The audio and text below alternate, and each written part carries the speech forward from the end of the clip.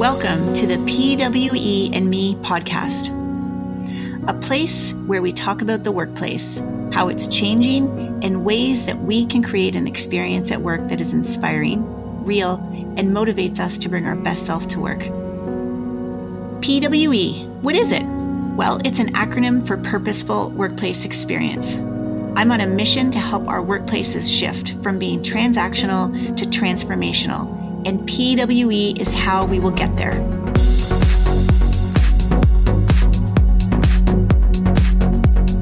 My name is Carolyn Swara, your host and creator of PWE.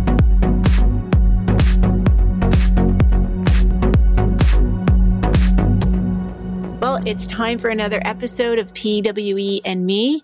And today's guest is someone I actually have never met. So, Alan, this is going to be our first dialogue together.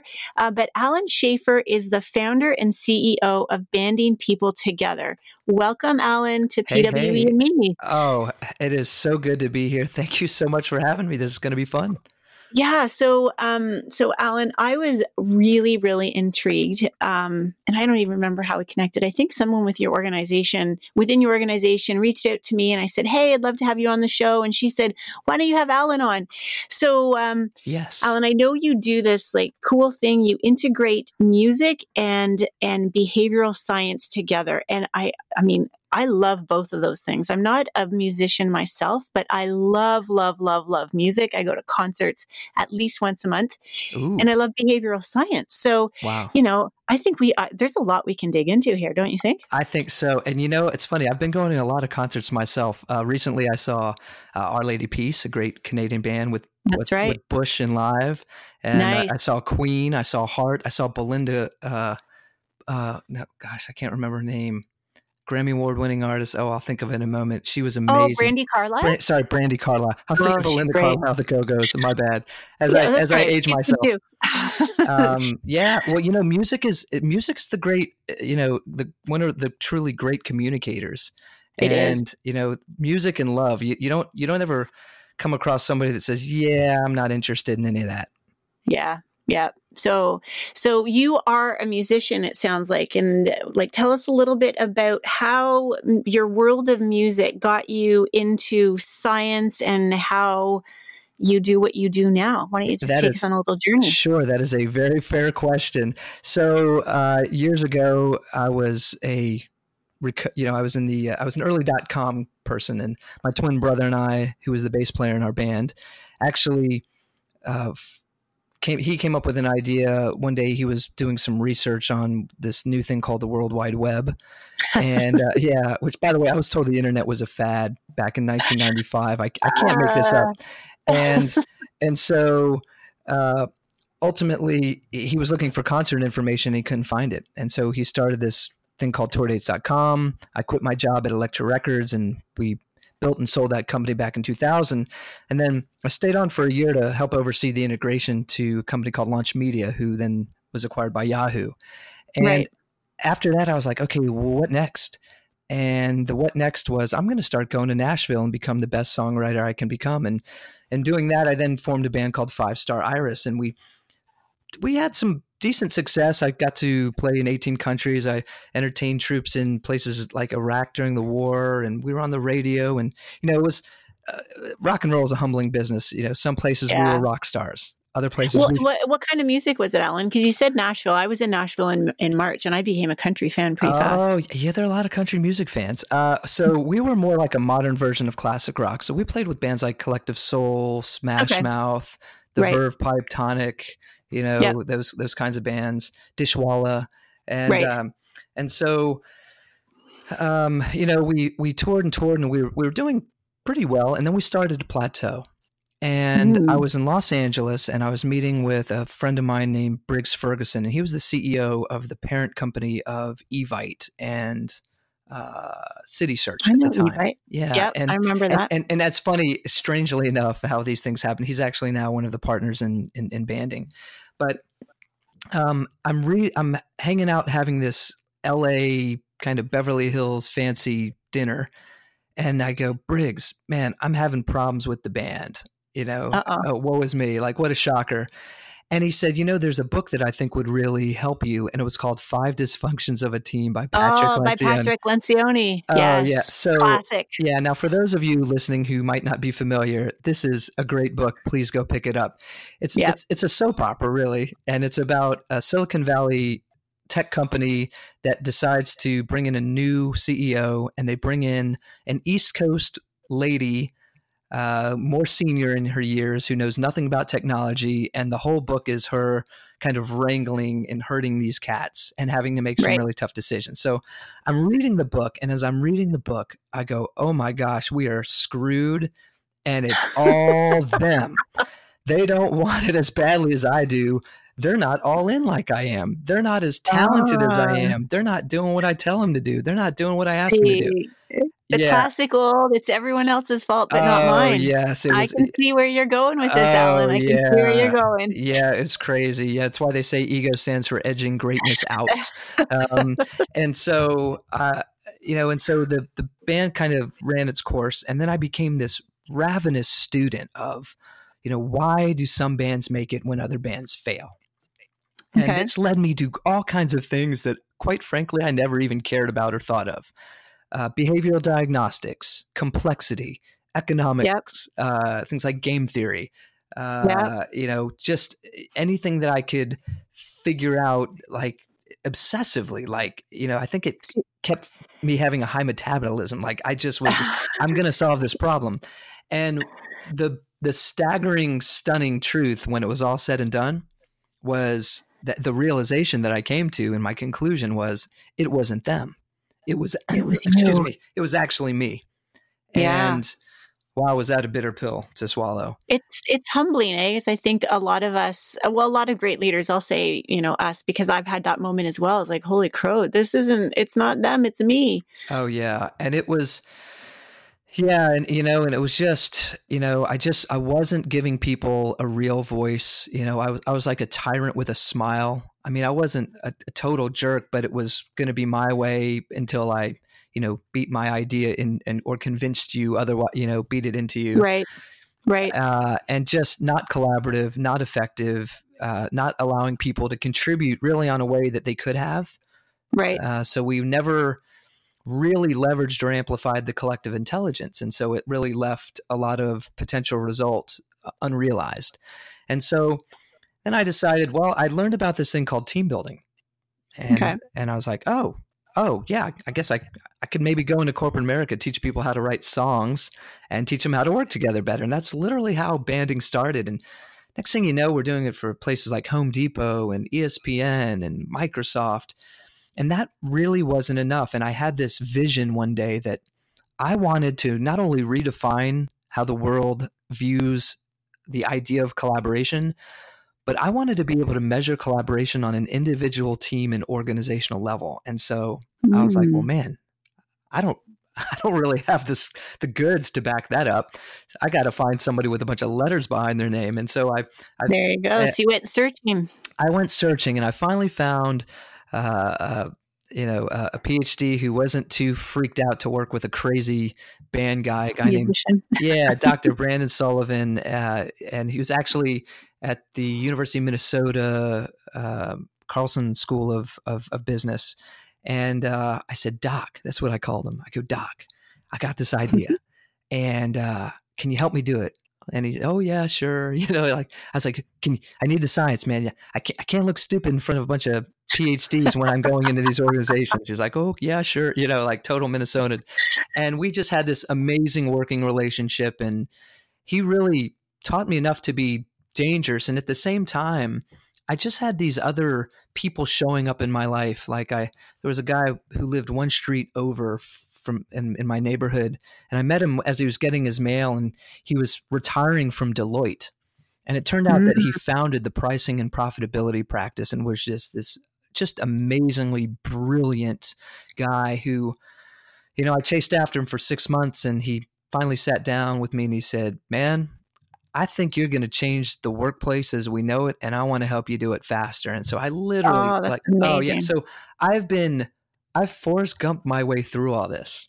But So now what year are we in? So you we made it through the .com days. You had this realization, you met the doc, and now you're meeting this person who used to work at Deloitte. So bring us along where you are in the timeline here. Yeah, so I came up with the idea for banding in 2009. We piloted the first session in 2010. And that was like the going and doing the team building event. Right. Okay. And then I guess probably, and this is something I should know, but I'm about to be 50 next week, and everything seems like it happened just like a few days ago to me. That's how I know I'm getting older. But I think probably around 2000 and maybe 14, I started working on the diagnostics. So like about 5 years ago then. Yeah. I say 5, but my wife would probably say, "Oh, honey, bless your heart, you're crazy." It was 6 or 7. I'm not really sure. I'd have to look. Well, and the reason I'm asking is because, we've really seen a shift over the past 4 years, 5 years, especially around the importance of collaboration, the importance of connecting with people. And so it's, your timing and your sense of this seems like it's just so bang on. You were really able to tap into something. Well, that is certainly kind of you to offer up. I will tell you that just like with the .com, it felt painfully early, and I had a lot of people just looking at me like I had 3 eyes in these conversations. I think for the most part, when we just even hear the word collaboration, we have this preconceived notion. And I think there's a few things that are really kind of keeping us all boxed in. And the first thing being, collaboration, at least for us, it's not just an activity, it's a process. Right. And when you say us, you mean you at Banding, right? Yes, us at Banding. Yeah. Okay. And what has really evolved is a methodology and a system for collaboration that we call True Collaboration. It's this 5-step, system. And what I realized was that, there's some real complexity going on. If you think about collaboration as adults, we really have no business being good at it. You're right. And I'll tell you why I think that first and foremost, and this is going to sound crazy, and there are going to be some people listening that are going to scratch their head and go, "No way," but I respectfully and politely welcome any challenge to this. That was very Canadian of you, Alan, to say, politely and respectfully. I know. You saying I'm Canadian? Yeah, well, I had my first trip to Canada last year, so I think maybe it kind of rubbed off on me a little bit. Everybody's very kind up there, which was really fabulous. That's the way we roll. That's the way we roll. I know. I dig that. It's like, oh my gosh, it's my people. So the first thing is we've never been taught. And no, you're right. We don't get taught in school. It's just like you go do your individual work, and then all of a sudden you go into the workplace and you have to work with everyone else. Yeah. And so think about how ridiculously and tragically flawed that is. So here's something that we're all expected to do as adults, but everyone's giving us the why and the what, but no one's giving us the how. So I really set out to build the how. And and the other thing that makes it a moving target for us is that there's no universally accepted norms or rules of the road. So so there's collaborative car crashes going on 24/7. So let's think about why cars are going to crash in Atlanta, Toronto, LA, Chicago, wherever it is. Do you want to take a guess as why cars are going to crash today? What do you think? Because people aren't paying attention to what other people are doing. They're focusing on themselves. Okay, that is a very good answer. So they are lacking awareness. That's one of the things. But also there's some really easy things to identify. Some people are maybe not really understanding the rules. A great example, when I was a teenager, I went through a flashing red light in Jacksonville, Florida, and I almost, in the automobile that I almost T-boned was actually one of Jacksonville's finest, a police officer. Uh-oh. Yeah, that wasn't so pretty. But I really didn't know that you had to stop at a flashing red. I knew you had to stop at a flashing yellow. So I really didn't understand the rule. That's a great example, Alan, because, when you asked me that question, the first thing that I didn't even come across my mind that people wouldn't know the rules of the road. And I think that highlights an important piece is the assumptions that we bring in and just assuming that everybody knows the rules. So I'm really glad you brought that up. Oh yeah. And assumptions are dangerous things, right? And so the other thing is maybe someone just decides, well, these rules don't apply to me. And we experience Yeah. that. That's why you get road rage. Yep. Right.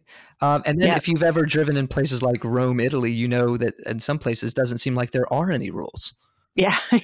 I didn't have to drive there, but I was a passenger and it scared the hell out of me. It was like playing a video game, but for keeps. It was so scary. I never want to drive. I'll go to Rome again, but I don't want to drive in Rome again. And so now if we kind of take a step back, we go, okay, we've never been taught.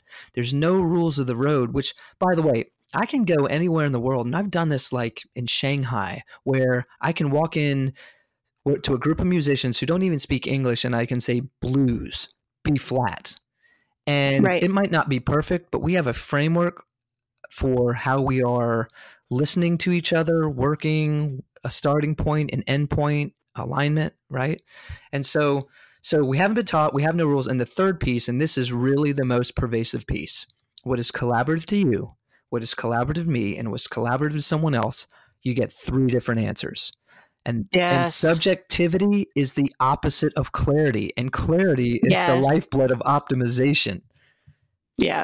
Now what do some people say collaboration is? Like what do you hear often? I'm not going to ask you what it is. Well, they say it's an activity, and they say, well, we're over collaborating. And here's where I always love to jump head first, like a stage diver, into this conversation. So for some, and I just had a client last week, a rather large brand, that someone in the session said, I'm really having trouble wrapping my brain around collaboration as a process instead of an activity. But what I would suggest is it's another form of continuous improvement. Self-awareness is at the key. It is really at the heart of it, right? How am I wired? Yep. How do I show up in the collaborative landscape? How does my frequency impact somebody else's frequency? You know, what are the things that I do that help someone succeed? What are the things that, or go faster? What are the things that make someone slow down? And so, you know, unfortunately, there's this narrative where collaboration became one of these kind of pukey buzzwords, overused, and everyone's over collaborating. And so I'll walk into a session and someone will say to me, well, how do you know when to collaborate and when not to collaborate? Yes. And here's the thing. The purpose of collaboration is to amplify and leverage collective intelligence, for one, right? So I don't know if you can ever get enough of that. That's one thing. But here's the real key. And for everyone listening, I hope this could be a matrix red pill, blue pill moment, and we can all wake up together. And I offer this humbly. But from our point of view, if you are not aligned when working with others, you are not collaborating. You are cooperating. And when you cooperate, you know what you get? You get the meeting after the meeting. Yep, absolutely. I mean, oftentimes I hear, well, we've got all the right people in the room, and then they just drive the agenda down. I'm like, that's not even cooperating in some ways. Yeah. That's just like collecting people in a room and pretending it's collaboration. Right. So if we want to shift collaboration from an activity to a process, which seems a little crazy for some people, you know, it's funny when we show up in our sessions, it's never lost upon us, anyone in this band, that like on some level we're showing up and go, hey, everyone, I know that your whole life, collaboratively speaking, you've been told that the world is flat. We're here to tell you the world is round.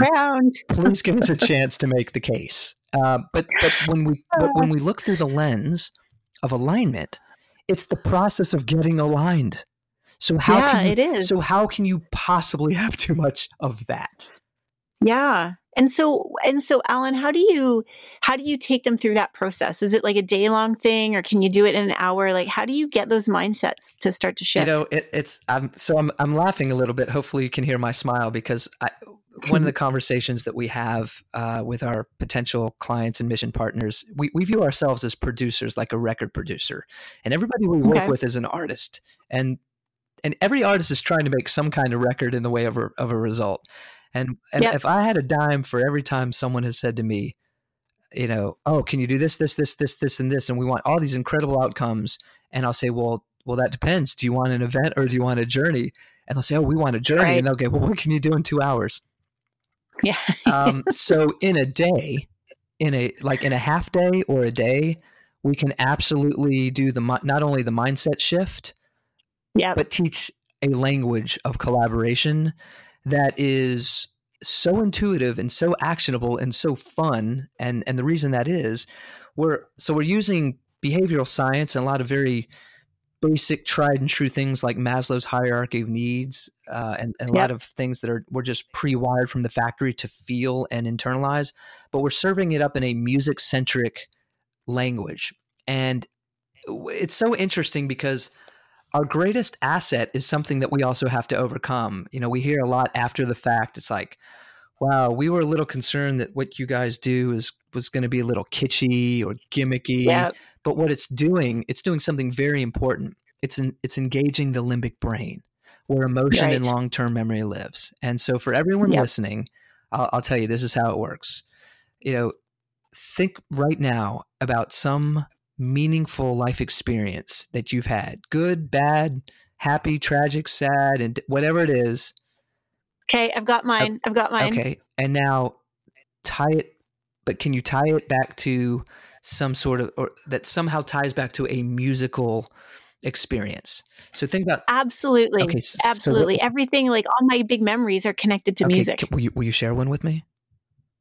I will. I can remember the song. I made a playlist for my husband now of songs that were really meaningful to me when we met. And then I had two songs in particular that reminded me of the time we got married around Christmas. Wow. And so anytime I hear those two songs, I am brought back to when we were sharing our vows. It was a really small wedding, and it just makes me feel all warm and wonderful inside. Oh, wow. That's amazing. The hair is standing on my arms. You can't see it, but that is amazing. So here's the thing.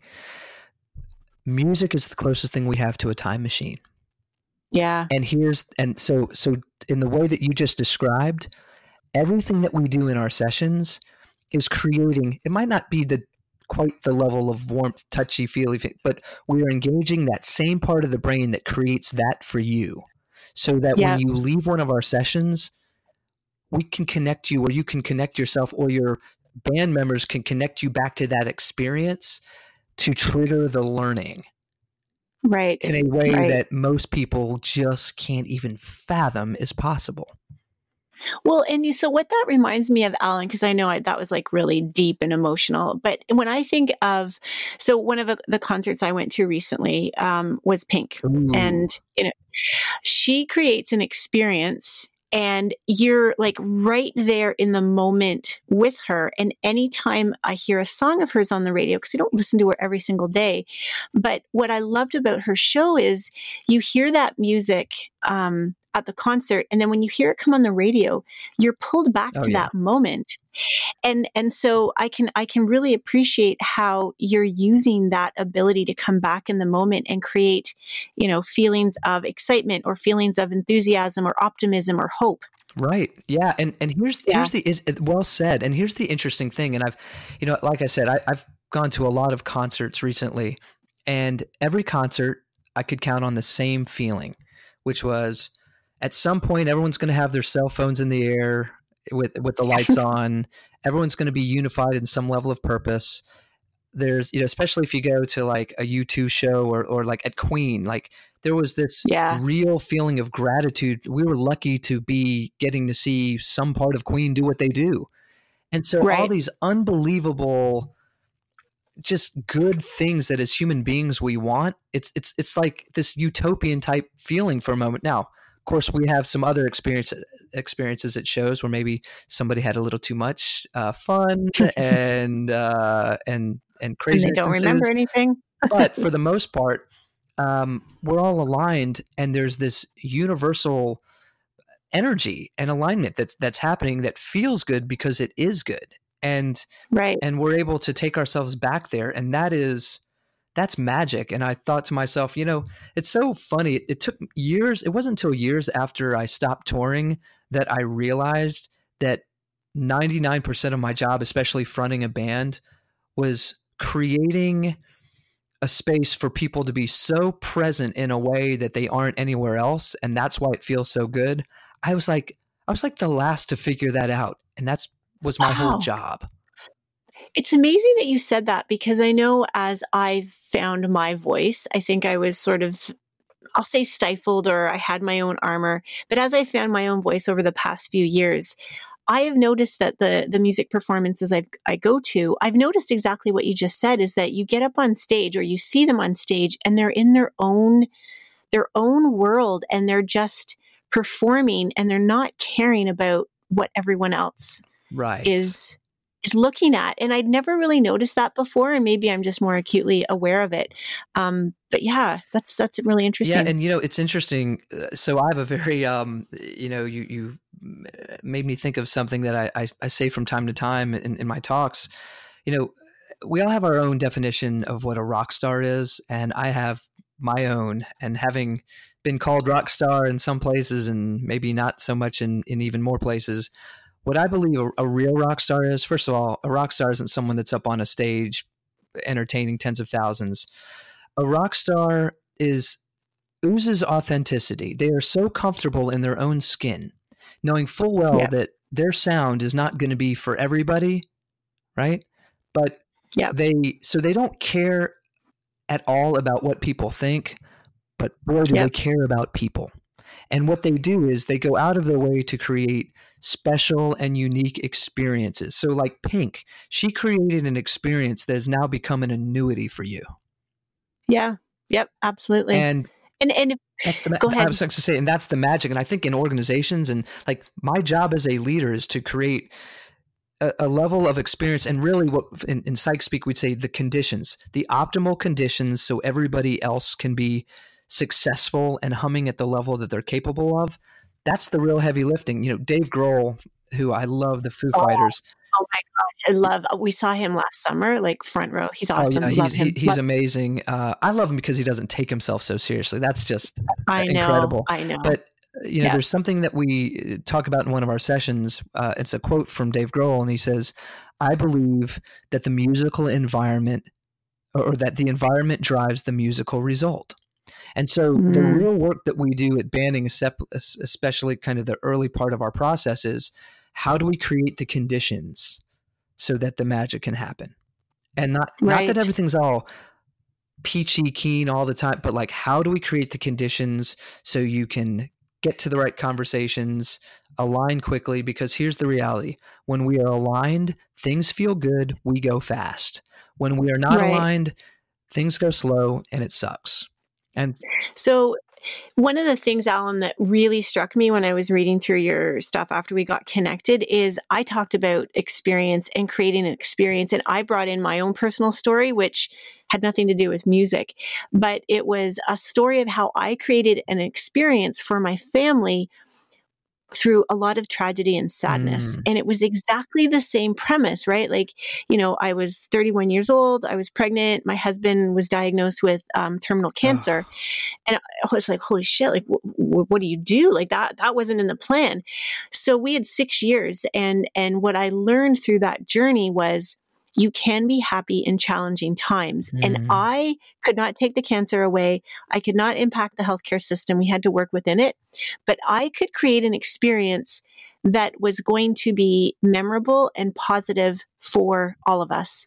And so we do have that ability. So I came at it a bit of a different way, but I love the words that you use around using music to create that experience. So we're very connected with our messages. So what I hear in what you're sharing is, we create our own reality.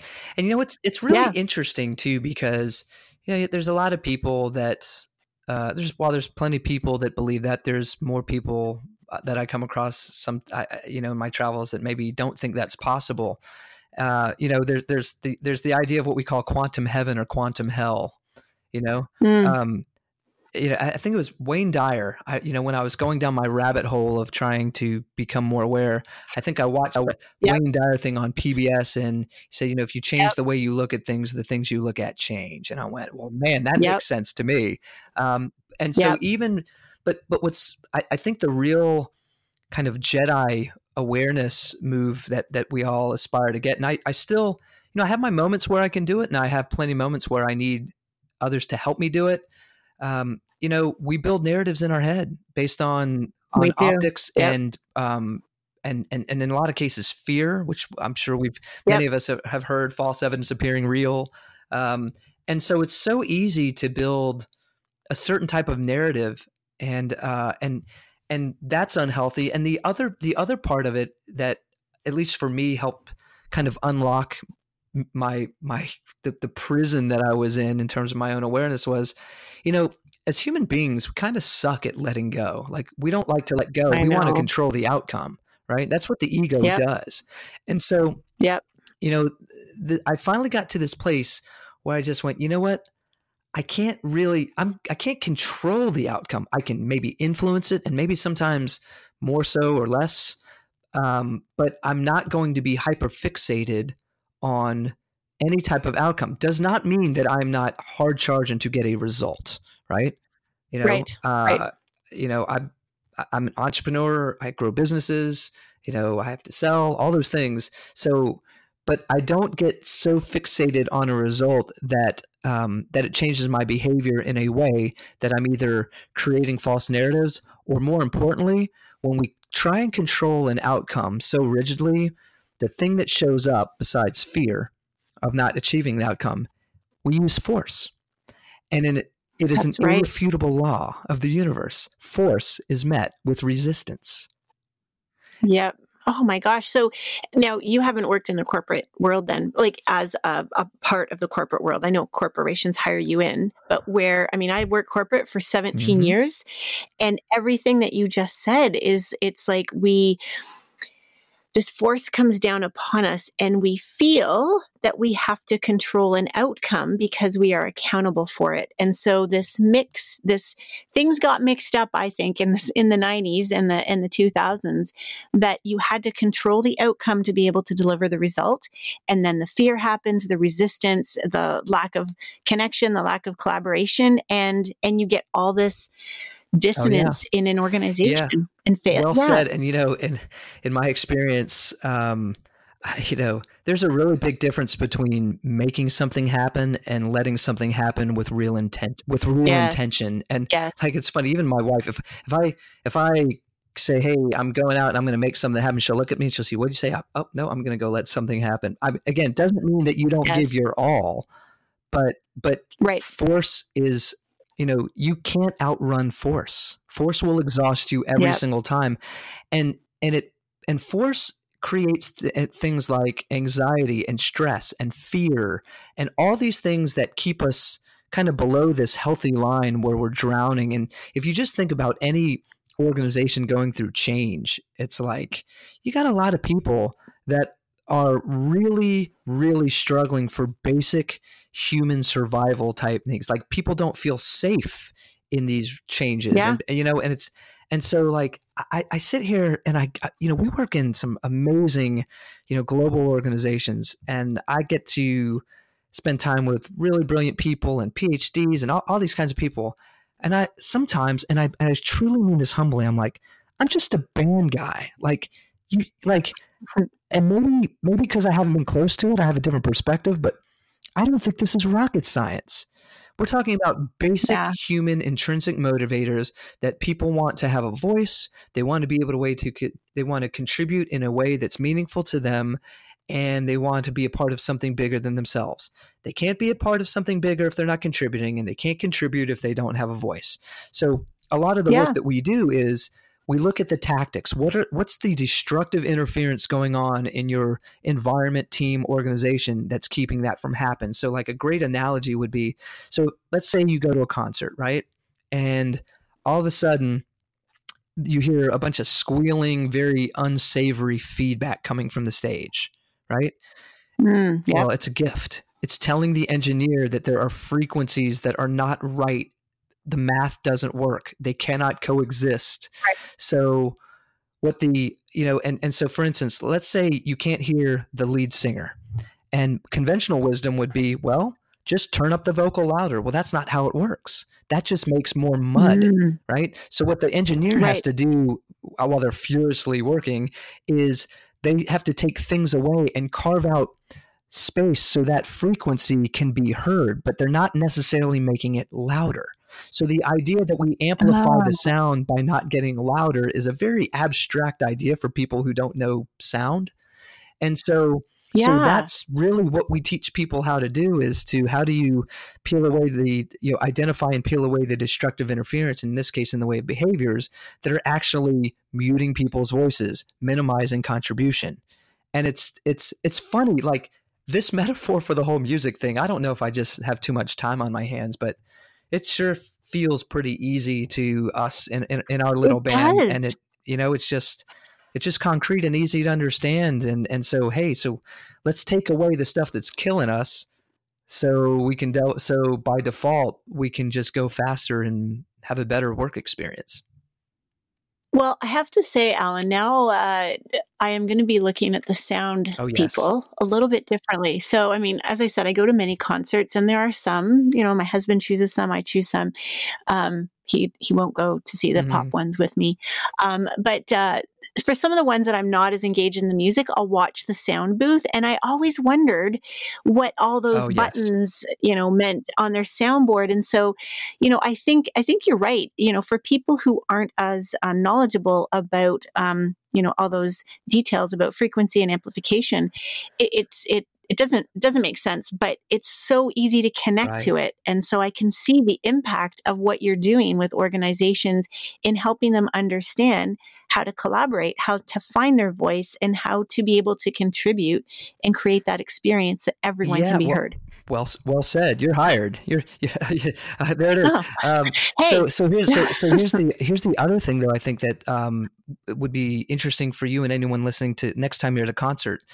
There's something really interesting that happens the first few songs, and if you watch, generally, and it's a little less now with kind of the digitized stuff, but generally, the sound engineer for the first 2 or 3 songs is working at a different pace, maybe a little more frenetic, and here's why. And this really speaks to organizational dynamics and human behavior.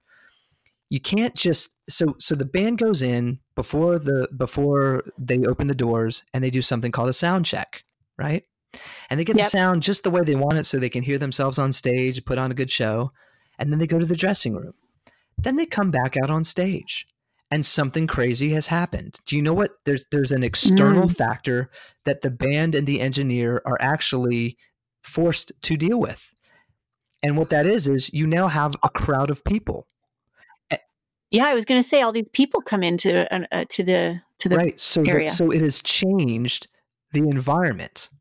And so the frequencies that were playing well together at 5 o'clock at soundcheck aren't playing well together now. And so they have to make that adjustment. And really, that's one of the things that I see in organizations where, especially like they'll bring in someone for an offsite or a training, and everyone will go kumbaya and have a great experience and love each other and or learn something. And then there's this false expectation that it's going to stay that way. And it can't stay that way because humanity and life is dynamic, just like sound. So to be truly behaviorally agile, you have to account for that. I mean, look, you could come into work tomorrow and you are maybe not your best self for a number of different reasons, and you're showing up differently than on another day. And so your thinking might be less rational than it's going to be tomorrow. If I know that, and if I know the patterns, I can navigate that as a leader or as one of your bandmates. I can navigate that completely differently.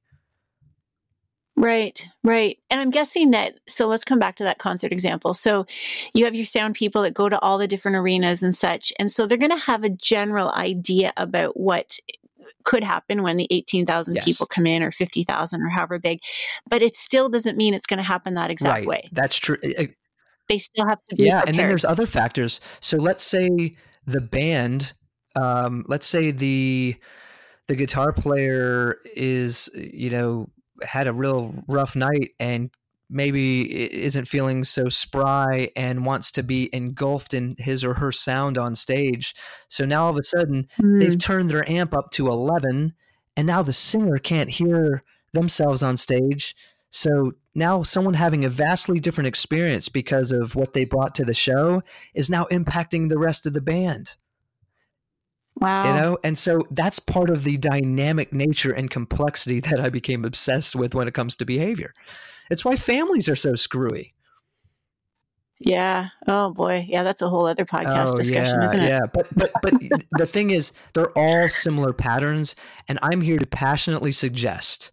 Look, I don't have a PhD. I don't. I didn't get my doctorate in organizational psychology, industrial psychology, any of that. I don't. And again, mad ups to to everyone in academia. I think we're over engineering and over processing behavior change. Behavior change is not difficult. Right. It's hard. Changing somebody else's behavior is difficult, but guess what? We're not really here to change other people's behavior. Someone's got Yeah. We're We're here to here to change our change our own. own. And so if somebody Yeah. is not willing to change their behavior or doesn't care about changing their behavior in the way of what we call continuous or self-improvement here, they don't get invited into our band to make music. So there's a different Right. talent aspect of this too, to go, well, what do I have the right people? Am I asking the right questions, even in the interviewing process, to vet people to go, hey, if someone comes into my band, are they gonna improve the sound, or are they going to derail the sound in the way of engagement and alignment and collaboration and productivity? Right. And that leads me to think, like, how did you choose people to come into your band? Part of it, so at first it was intuitive, and and it's so funny. My wife used to laugh and say that I collected people, which sounds so creepy. But I would, like, one of our facilitators, I was watching a television interview, and it was someone who played in bands.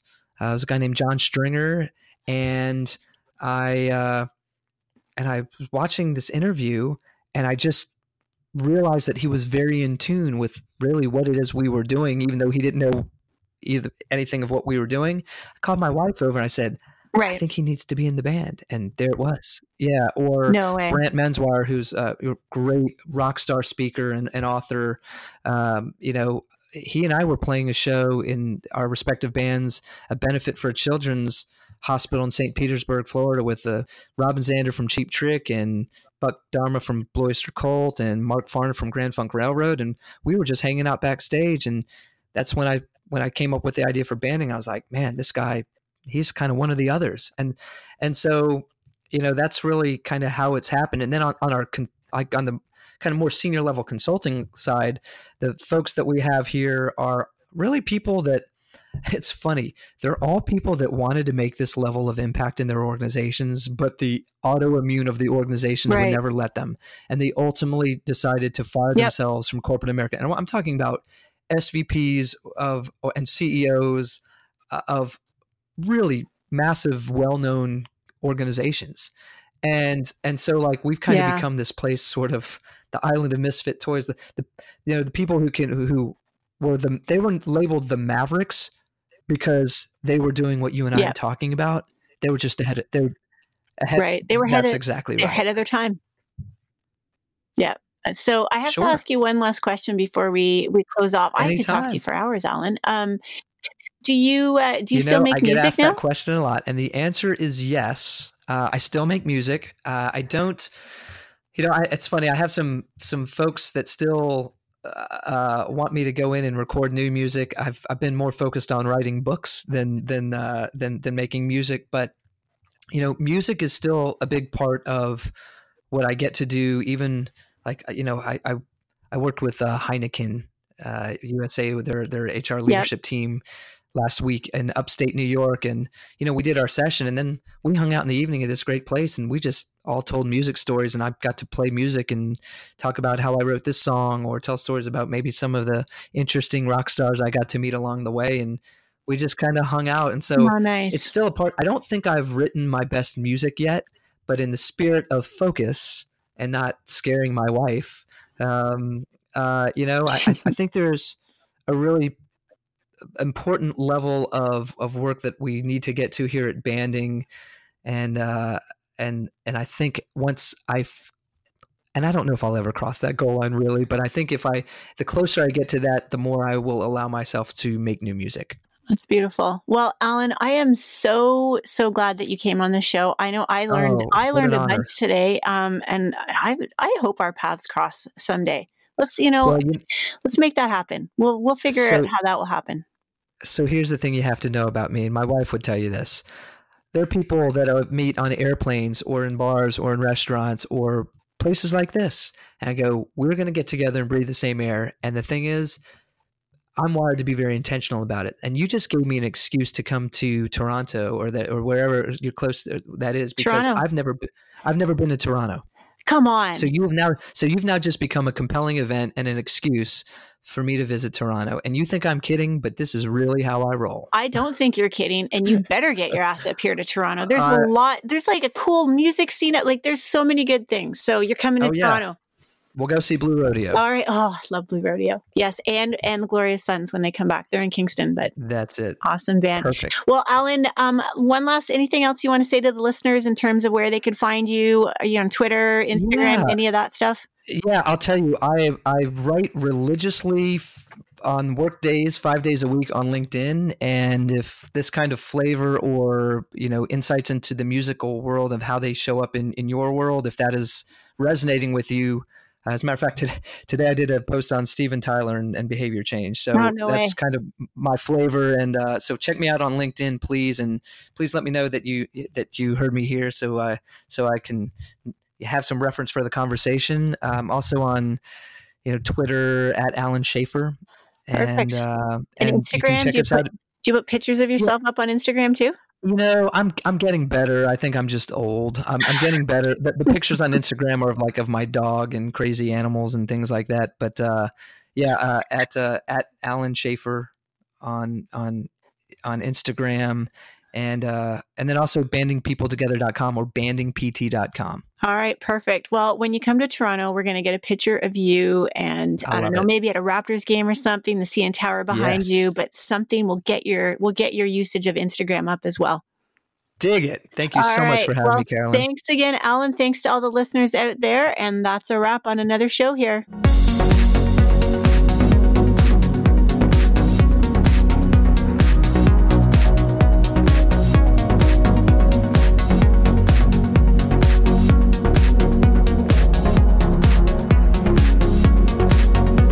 In hearing more about PWE?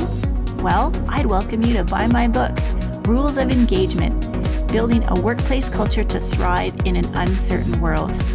I share stories, personal and professional, about different elements of PWE. And it's available on Amazon or on Indigo.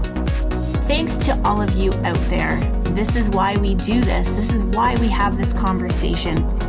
We look forward to being with you again on our next PWE and Me podcast. Now, the best way you can hear us is to subscribe on Spotify or iTunes. And if you don't like either one of those two, you can always go to my website at carolinswara.com.